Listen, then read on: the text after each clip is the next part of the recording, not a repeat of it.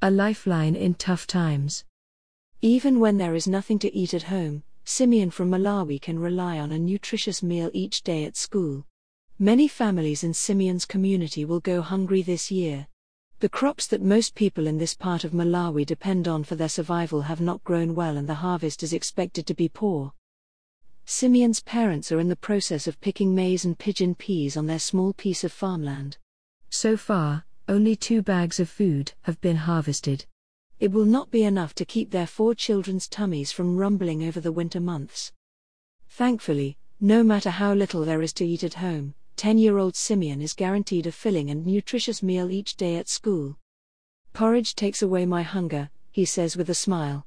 When I come to school hungry, it gives me strength. I concentrate better in class when I have eaten.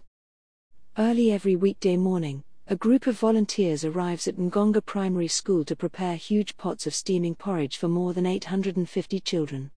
The food is served in colorful plastic mugs, which Simeon and his friends clutch eagerly in their hands.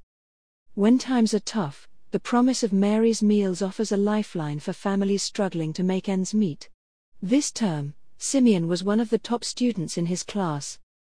School is important because it helps you make your future, he says. My favorite subjects are maths, English and Chichewa. I want to be a doctor when I finish school, so I can help sick people. Once he's done his homework, Simeon likes to play hide and seek, or enjoy a game of football with his friends. My best friend is Lloyd, he says.